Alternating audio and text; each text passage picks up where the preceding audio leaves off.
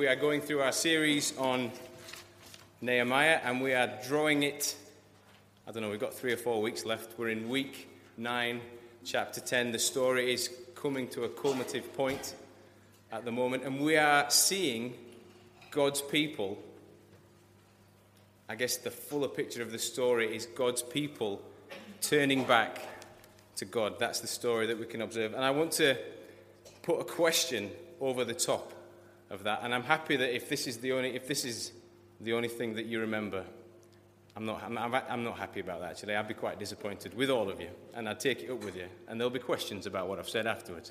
But actually, seriously, if this is the only thing that you remember, if this is the thing that you wrestle with in the week, then that'll be quite good. This is the question: how do we remain distinctly Christ-like in a culture that wants to swallow us up?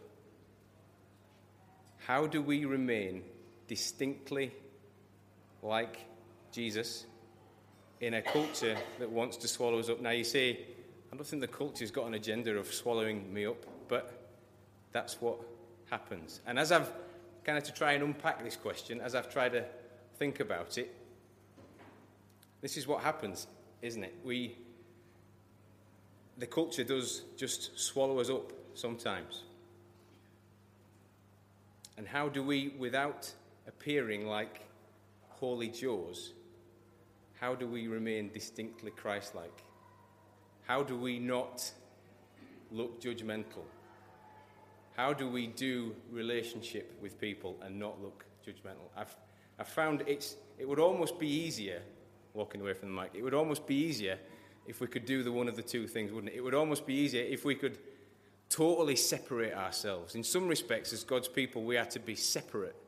And it would almost be way easier if we could just become completely separate ourselves off altogether. That would be easier. A bit monastic, a bit like the monks do. I feel like I could get my head around that. Because the other end of that spectrum is that we embrace the world. And I guess I've seen, and I've done these things. I've been at both ends of the spectrum. I've separated myself off. I thought, this is the way to go. This is how to stay holy. And the other end of the spectrum is to just lose yourself, immerse yourself in the world. And the really difficult question that we've got to wrestle with is that God calls us to be somewhere between those two things. We are to be salt and light. We are to be distinctly different, but not so that nobody can see us ever, and not so that we just end up drifting into the world, so that we stand out, so that people can see God. I'm just going to ask if we can quiet our hearts with a word of prayer as we think about that question. How do we remain distinctly different in a culture that wants to absorb us, swallow us up? Father God, we come before you and we look into your word. And we thank you for it. We thank you just now for the word that's going out next door. And we thank you for the children that are getting taught great things about Christ. And we thank you that they can enjoy that and learn from it. And we just pray just now that you'll help us, perhaps even in a more grown-up, conservative monologue kind of a way, to the way that they're enjoying it next door, that we will sit before your word and be blessed. Father God, we come to it, and we see it for the mirror that it is. We see how it reflects the truth of your Son, Jesus Christ, back onto our lives, and we see ourselves for who we are in it. Father, we come to your word again, and we ask that you will change us once more. We ask that we will not be bored by it, that it will not go over our heads, that we will not just sit for half an hour and exit and then carry our lives on the same. We have confidence in your word that it can change us round. It's done it before. Father God, we look to it again to speak truth into our lives. Help me just now to not depart from the word, but to give clear instruction that we might be changed and bring God the glory. And we ask this in Jesus' name. Amen. Just so you know, it's not everybody that can pray in with the okie kokie. I feel like God's given me this special gift in that I can mingle in my prayers in with any song that you want to throw at me. But okie kokie is right at the end of my prayer capacity, if it's more ridiculous than Okie Kokie. That's what it was, isn't it? It was Okie Kokie. I'm in big trouble. I wonder if there is an app, and there probably is, there's an app for everything, that could scrutinize your personality, that could analyze every detail of your life, and then calculate a list of your priorities, what it would come up with. You might not want to know what it would come up with. You might be uncomfortable with the fact that the third most important thing in your whole life is cleaning your house, and that has been the third most important thing in your life. You might be uncomfortable to know that it's a bigger priority to you to watch EastEnders than to do your kids' homework. This might be an uncomfortable thing to find out, but it's interesting, isn't it? What are our priorities? Just do a bit of the math, do a bit of self-scrutinizing just now, just as I talk, just think, right, I wonder what is my top 3? What are my absolute priorities? What are the most important things in my life? I wonder if, as assistant pastor at Christ Church, I'd find out that quiet times are down at number 7 or 8, or maybe they've not made the top 10. What are our priorities in life? A few quotes for you. And I've written down the 2 guys. I don't know who the first guy is. Stephen R. Covey. Have you heard of him? No, I've not heard of him either. But it's a good quote, and you've really got to say who the guy is if you're going to quote the guy, aren't you? Most of us spend too much time on what is urgent and not enough time on what is important.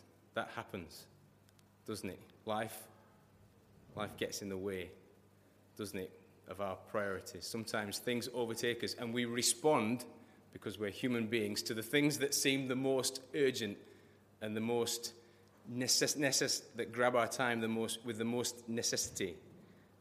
And the stuff that perhaps should be our priorities, we neglect. Gandhi says, I guess at the other side of this coin, action expresses priorities. So I guess Gandhi's saying, conversely, that actually what you do with your time reflects where your priorities are. The fact that it's urgent makes it a priority, and how we live out our lives reveals actually what we think is the most important things. And then you'd say to me, I guess, on the back of this app that shows you your priorities, you say, that's not me, Ash. This list that it's come up with, just because I spend all my time doing it, this isn't actually my priorities. I'm a better person than that. Actually, I really want to be like this. It's just that life's thrown this stuff at me, and this is how it's worked out for me.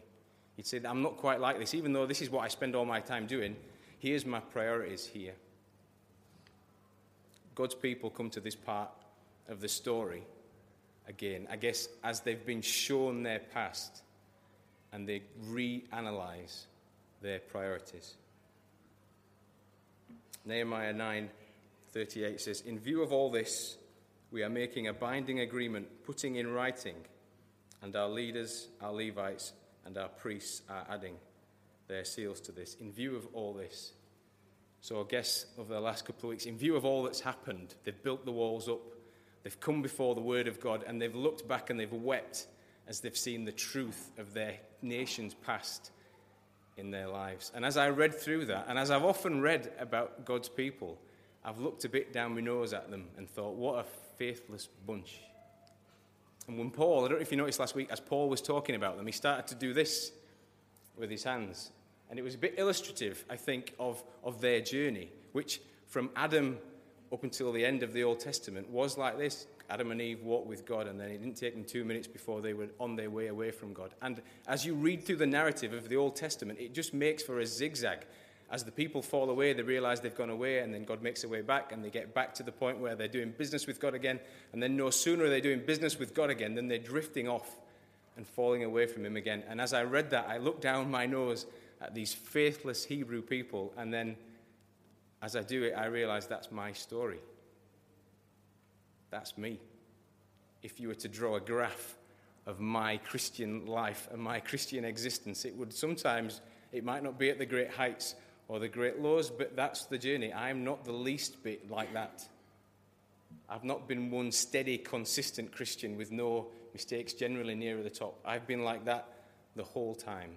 And here in the story, God's people find themselves sometimes where we are, back doing business with God again. And what they do is really interesting, I think. They write it down. They document it. They look back on their past, they reflect, and they make a list of promises just so they don't go back and do those same things again. If you follow the news at all, and I'm 37 now, and it's what you do when you get to 37, you're fairly excited about the news at 10 o'clock, you'll put it on. There's been the Savile inquiry that has come out recently. Have you seen any of this? Are you familiar with this story?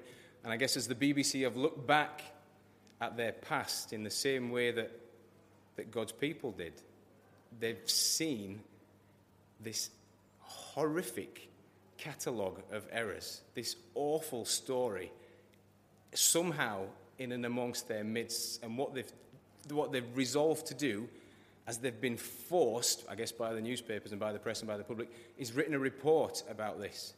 They've documented it. And what they've said is, we're going to write a report on this, and we're going to make a bunch of promises just so you British people will keep paying your license fee, perhaps, and trust that we're never going to do this again. It's a very human thing to do, I think. We do it in all sorts of walks of life. I guess, a bit more in the 80s, there was a lot of drink driving accidents, and as a result of that, we wrote a document, again, a reform document, to say we need to look into this and we need to change this. It's a very human thing to do. You've probably done it in a much less formal way in your own Christian walk.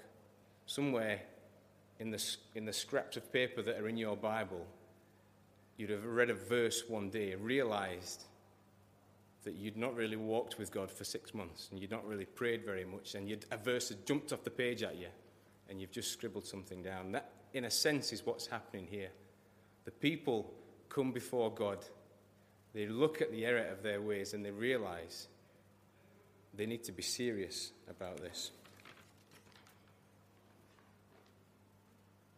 We mentioned a couple of weeks ago that God's word can be a bit like a mirror, and it can be a bit uncomfortable. Do you remember I said something about this a couple of weeks ago? Perhaps you don't. It's been 2 weeks. Lots have happened. It can be uncomfortable to look at yourself in the mirror. Having given an anecdote about a mirror 2 weeks ago, I went home and I was horrified when I looked in the mirror. And I get that from time to time. And this is probably too much. This is one of those occasions where it's too much information. I had 2 horrible old man hairs out the side of my neck, and the light behind me in the bathroom made them glisten in such a way that I was a little bit repulsed by myself. It was awful. But what do we do when we have these horrible moments? Because I'm not on my own with awkward old man hairs. You too will find yourself at the mirror sometimes, and you'll see you've got a little bit of food that you didn't quite clear away there, or your eyebrows have decided to go the wrong direction, which can be a real shame sometimes and really take the edge off your attractiveness. What do we do, though, when we see ourselves in the mirror? Do we just look in the mirror and say, oh, well, there you go, Ash, there's 2 old man hairs there, I'm sure nobody really minds, c'est la vie, and walk out? Or do we stay in the mirror and mourn our disfigurement and mourn our unfortunate? And that's the action for old man hairs, just in case you're wondering what that is. And do we stay all day in the mirror and think, well, woe is me, this is a terrible shame? We don't do either of those things, do we? We look at ourselves, we address our ugly mug, and we say, no, the mirror is there for me to do the best with this face that I've got. And we shave off the old man hairs, and we go out and we face the world again. And that's what God's word was to the people of Nehemiah's day. It was a reflection of their past. And what it says, look how you've gone wrong in the past. Look at yourselves. Don't stand there looking at it forever. Don't mourn forever. And don't just walk away like nothing's happened, but recognize and acknowledge through my book that things have got to change. James wrote these words, don't merely listen to the word and so deceive yourselves. Do what it says. Anyone who listens to the word but does not do what it says is like someone who looks at his face in a mirror and after looking at himself goes away and immediately forgets what he looks like. But whoever looks intently into the perfect law that gives freedom and continues in it, not forgetting what they have heard, but doing it, they will be blessed in what they do. I guess, very simply, we're not supposed to read God's word, as Nehemiah's people weren't supposed to read God's word and just stay in a state of mourning for eternity. Nor are we supposed to read God's word and say, oh well, I'm not matching up. It's not working out for me, and carry on. We are supposed to read God's word and be changed. That's the plan. What's your relationship with God's book? Are you reading it? Is it impacting your life? Do you just stay sad about the mess ups that you have and the difficulties that you have? And do you find that in a year's time you've fallen into the same pattern of sin again? Or are you being changed? The people resolved to make three changes. And the first one will pop up in the screen as if by magic in a little minute. They began to honor God in their homes. They were distinct in their relationships, and they prioritized God in their life. So verse 28, and I'd like to think that, I'd like you to think anyway, that me and Paul sat down and planned through this series of Nehemiah. We saw that it was Mother's Day, found the only text that exists anything about parenting in the book of Nehemiah, and planned that it would be on Mother's Day. But that's not the case. It turns out God is a gracious God, and sometimes he helps us out with our planning. There's some really great parental advice. At the point in which God's people turn back to God and prioritize him, the families, look verse 28 through verse 30, look at how the families respond at this time of change. The rest of the people, notice who's mentioned in these words. The rest of the people, the priests, the Levites, the gatekeepers, the musicians, temple servants, and all who separated themselves from the neighboring peoples for the sake of the law of God, together with their wives and all their sons and daughters who were able to understand. Together with their wives, all their sons and daughters, and all who were able to understand. It's almost verbatim from what was said in chapter 8 when the people got together around the word. All the families came out. And you'll remember back in chapter 4 and 5, as the people were building the walls, the families got together. The families are returning to God. Verse 30, they're also giving guidance. We promise not to give our daughters in marriage to the people around us or take their daughters for our sons. Can't help but wonder how that kind of conversation went.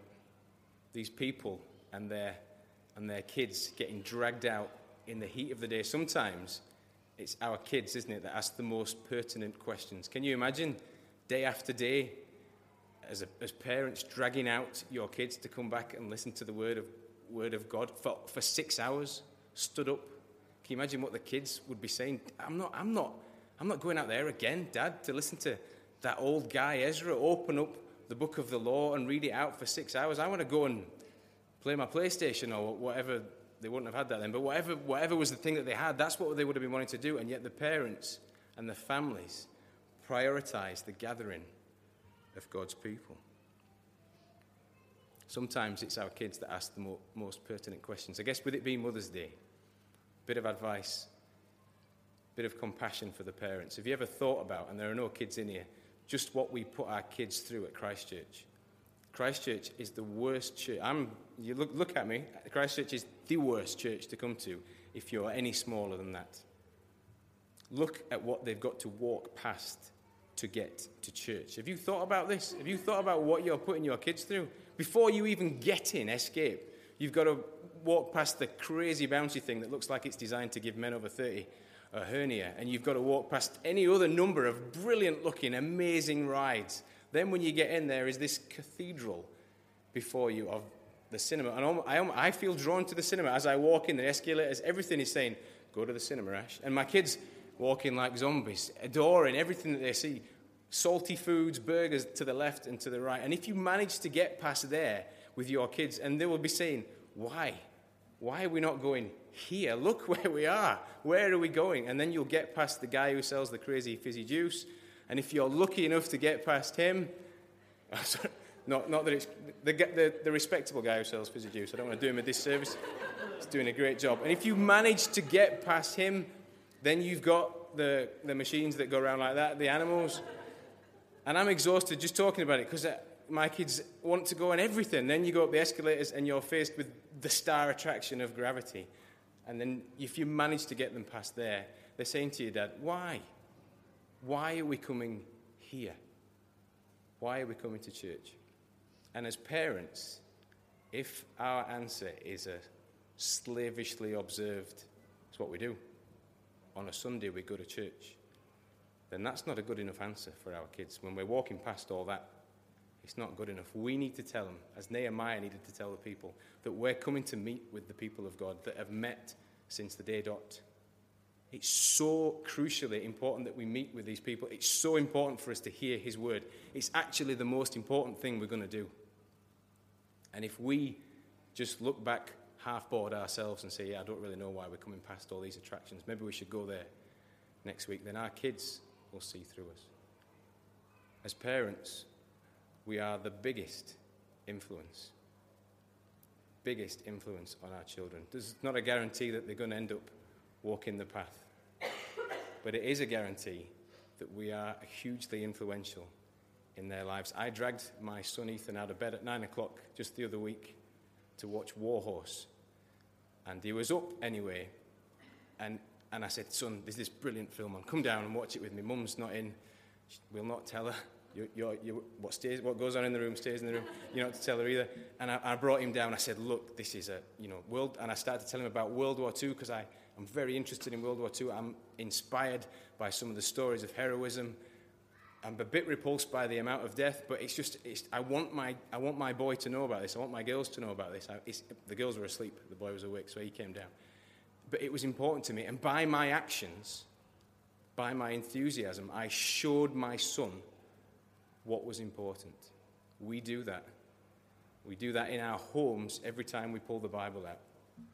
Every time we discipline from the hip when it's not thought through with godly wisdom. Every time we gather together as God's people and say, yeah, we just go. We have a huge influence on our kids. And I love coming here. It's been such a blessing, genuine blessing. We've got great Sunday school teachers. You should be very lucky. You should think of yourselves very lucky.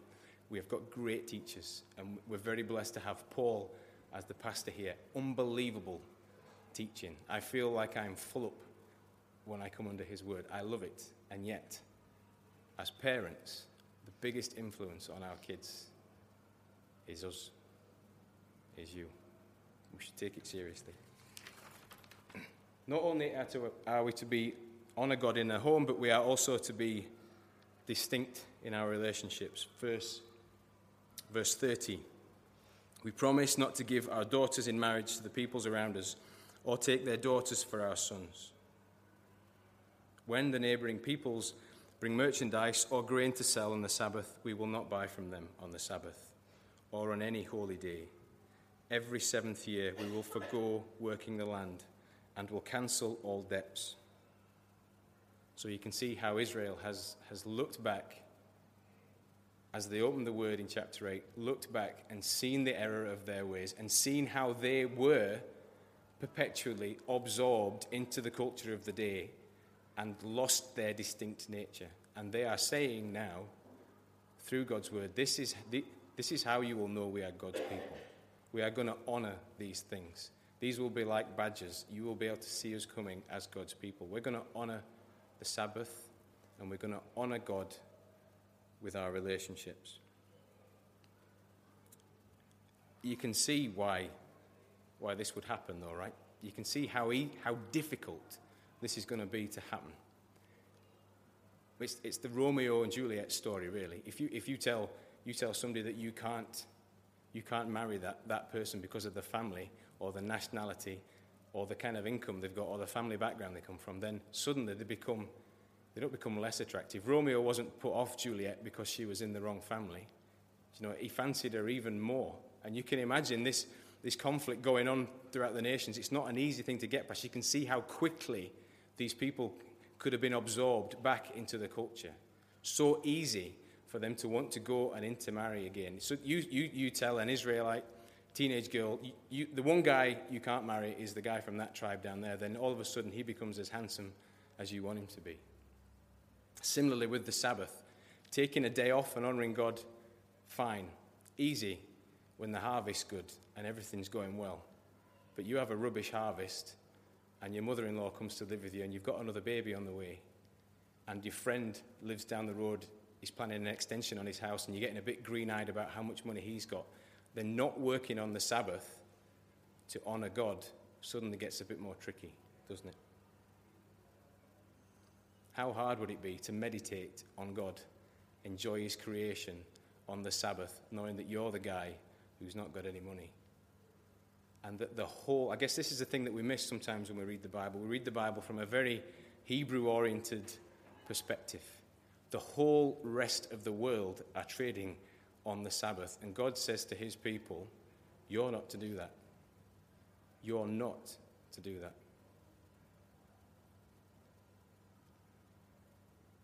How hard is it to remain distinctly God's people in a culture that wants to swallow us up?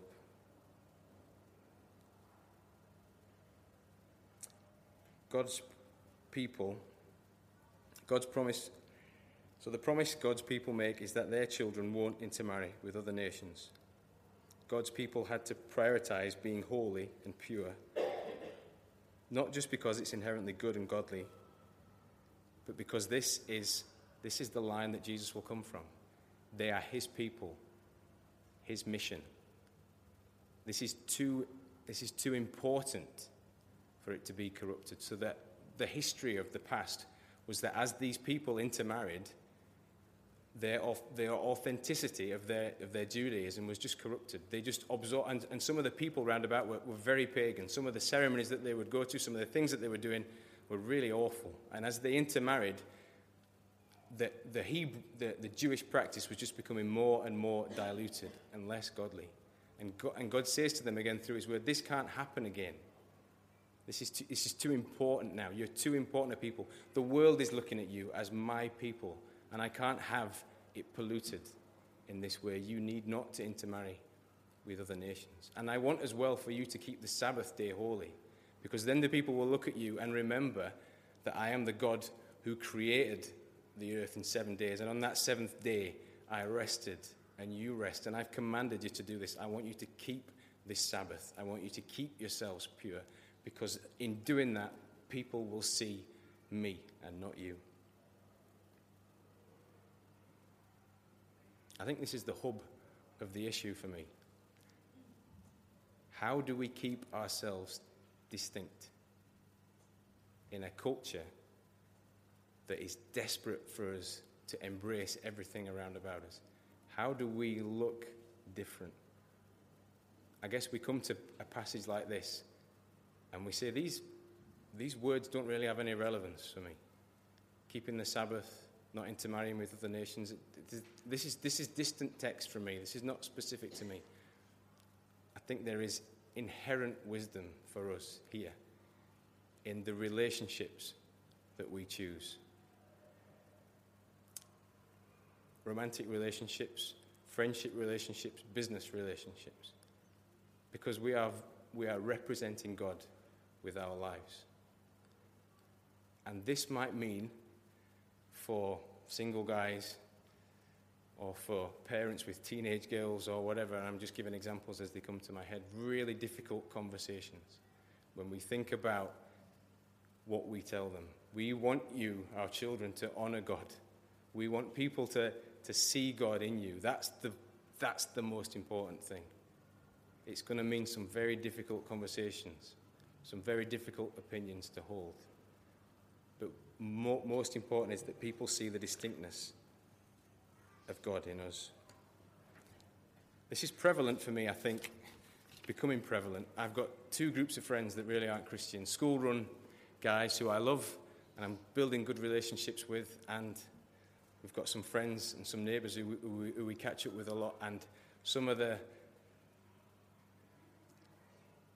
habits, some of the situations I'm getting myself into, I feel like it's very important that I am a representative of Christ in these circumstances. But I am aware that as I stand with these guys, that and they share opinions, that I am representing God in this circumstance. So we're looking here at things that are quite specific to Sabbath and relationships into marriage. But I think it goes further than that. We represent God in every avenue of our life. And if we just join in with the blue jokes and we just laugh about things like that, then what are we saying about our God? We are to be distinct. What does that mean for us? And the battle that I've really had is, how do I not look like a holy Joe? And how do I not look like I am completely immersed in the world? I realize that I've got to be there, but how do I represent Christ in these circumstances? Jesus was distinct. Not in a judgmental way, although he will judge, and not in a holier-than-thou way, although he is holier than thou, but in a I'm going to show you God by how I live kind of way. We've got some great lessons, I think, to learn from our Saviour. When we think about how we are to be distinct, and we remember how Jesus met people and dealt with people and showed compassion to people and didn't sit in judgment on people, and yet still managed to show them the truth of the Scriptures. Let's remember that in our relationships, in our family units, with our friends, that by being distinctly Christ-like, we can show people God. It's an incredibly powerful witness. Finally, final point is that we prioritize God in our lives. We also assume, verse 35, the responsibility for bringing to the house of the Lord each year the first fruits of our crops and of every fruit tree. As it is also written in the law, we will bring the firstborn of our sons and of our cattle, of our herds and of our flocks to the house of our God, to the priests ministering there. Moreover, we will bring to the storerooms of the house of our God, to the priests, the first of our ground meal, of our grain offerings, of the fruit of all our trees, and of our new wine and olive oil. And we will bring a tithe of our crops to the Levites, for it is the Levites who collect the tithes in all the towns where we work. And you say to me as I read that, I'm pretty bored with you reading that, Ash, because I don't have any oil, I don't have any crops, I don't have any cows or any cattle. What does this mean to me? How on earth do I can read through this and I can skip on to the New Testament because this hasn't got anything to say to me, has it? Sometimes when we read the Old Testament, it's good to remember there is a pattern there is a pattern of principles that we can pick up from when we read that through. So we don't have any oil or wine that we can save a tenth of for God, or a cow in our garden that we can sacrifice to God. But we have stuff that is prioritized in our life, that is really important to us. We have first fruits in our own way. And I think to sum it up simply, in terms of how we deal with a passage like this, it's to say that we bring God the best of our stuff, and we bring him the best of our stuff first. And it's a really countercultural way to deal with things, isn't it? Do you remember the Savile Inquiry document I mentioned at the start? And do you remember that I mentioned that in our culture as well, this is something that we do. When we see the error of our ways in society, we see that we've gone off the rails, we write a document about it, and we make a load of promises, a load of reform promises. Well, if you read any of these documents, particularly the Savile one, you'll realise that its agenda is not just papering over the cacks anymore. You might think that of the BBC. It's not trying to just deal with the end game scenarios anymore. It realises that that's not worked. And when the FA wrote a document about England's rubbish performance in Brazil, it wasn't a document designed to deal with the 11 guys that would be playing football at the next World Cup. It was to deal with the heart of the matter. It went right back to first principles, to the extent that when my son plays five-a-side on a Saturday morning now, all the players have to run back into the other half so the English guys can learn how to pass the ball a little bit better than they did before. It goes right back to first principles. And the document that came out about the drink driving incidents that happened, it wasn't a document that said, right, after 7 pints, it's perhaps a bad idea to drive after that. It's a document that says, I want to get right back to the skin of the issue. Because what's needed is not just dealing with endgame consequences. What's needed is cultural reform, wholesale change, right back to the start. And this document, to a certain extent, has worked now, because when you go out for an evening out with a meal with friends, part of your conversation will be something like, and who's driving? It gets right back to the start. That's the aim of the document. And the document that Nehemiah's people came up with wasn't a document anymore to say, right, here's how we deal with all the fallout and all the consequences of all the stuff that's gone wrong.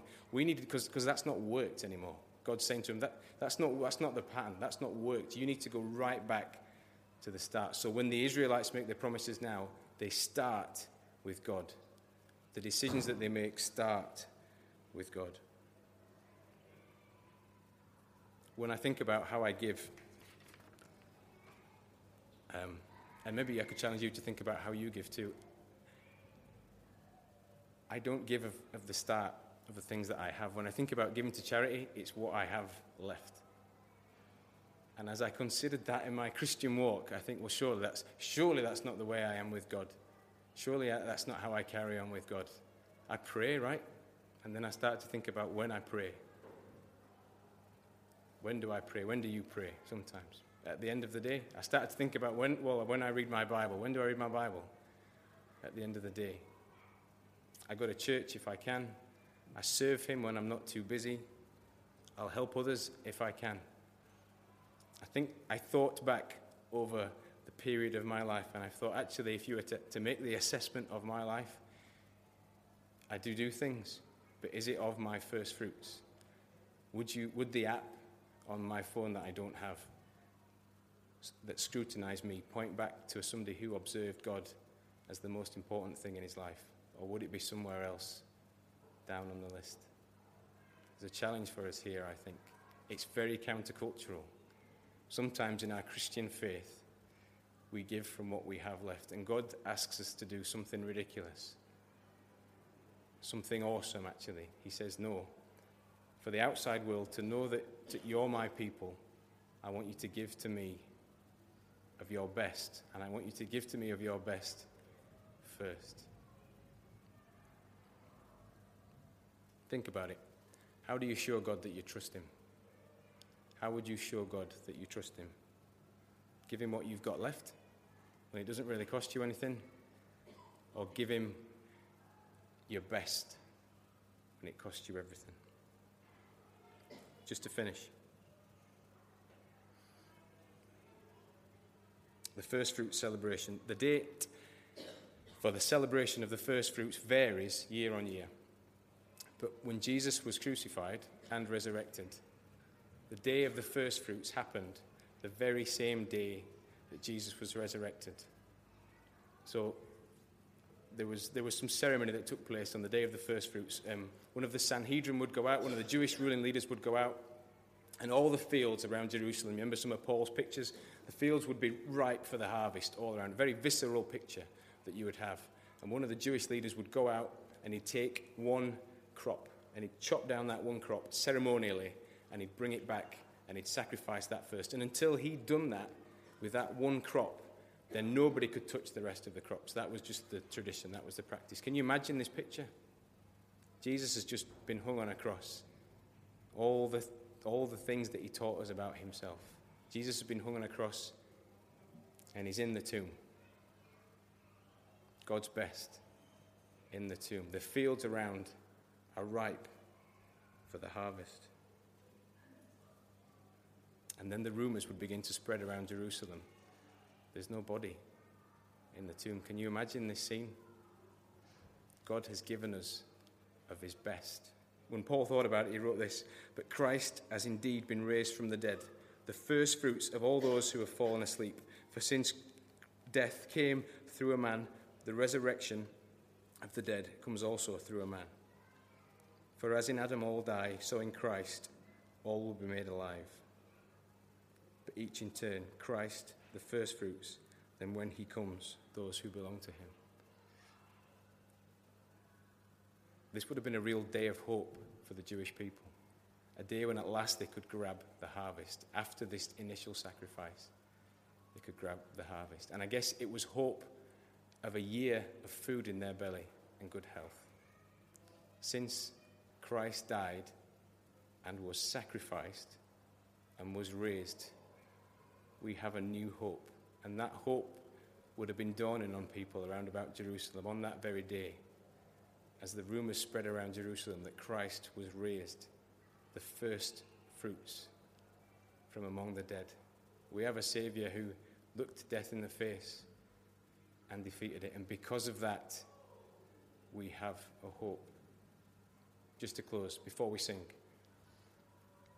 when you think about doing diaries, when you think about your priorities over the next, when you do diaries, when you think about your priorities over the next few weeks, let's remember when you think about your stuff, the stuff that means the most to you, stuff that you would never want to lose, let's remember that God gave of his best when we were at our worst. When we think about how we're going to invest our time, how we're going to invest our money. We have a God in heaven who gave up everything so that we might have hope.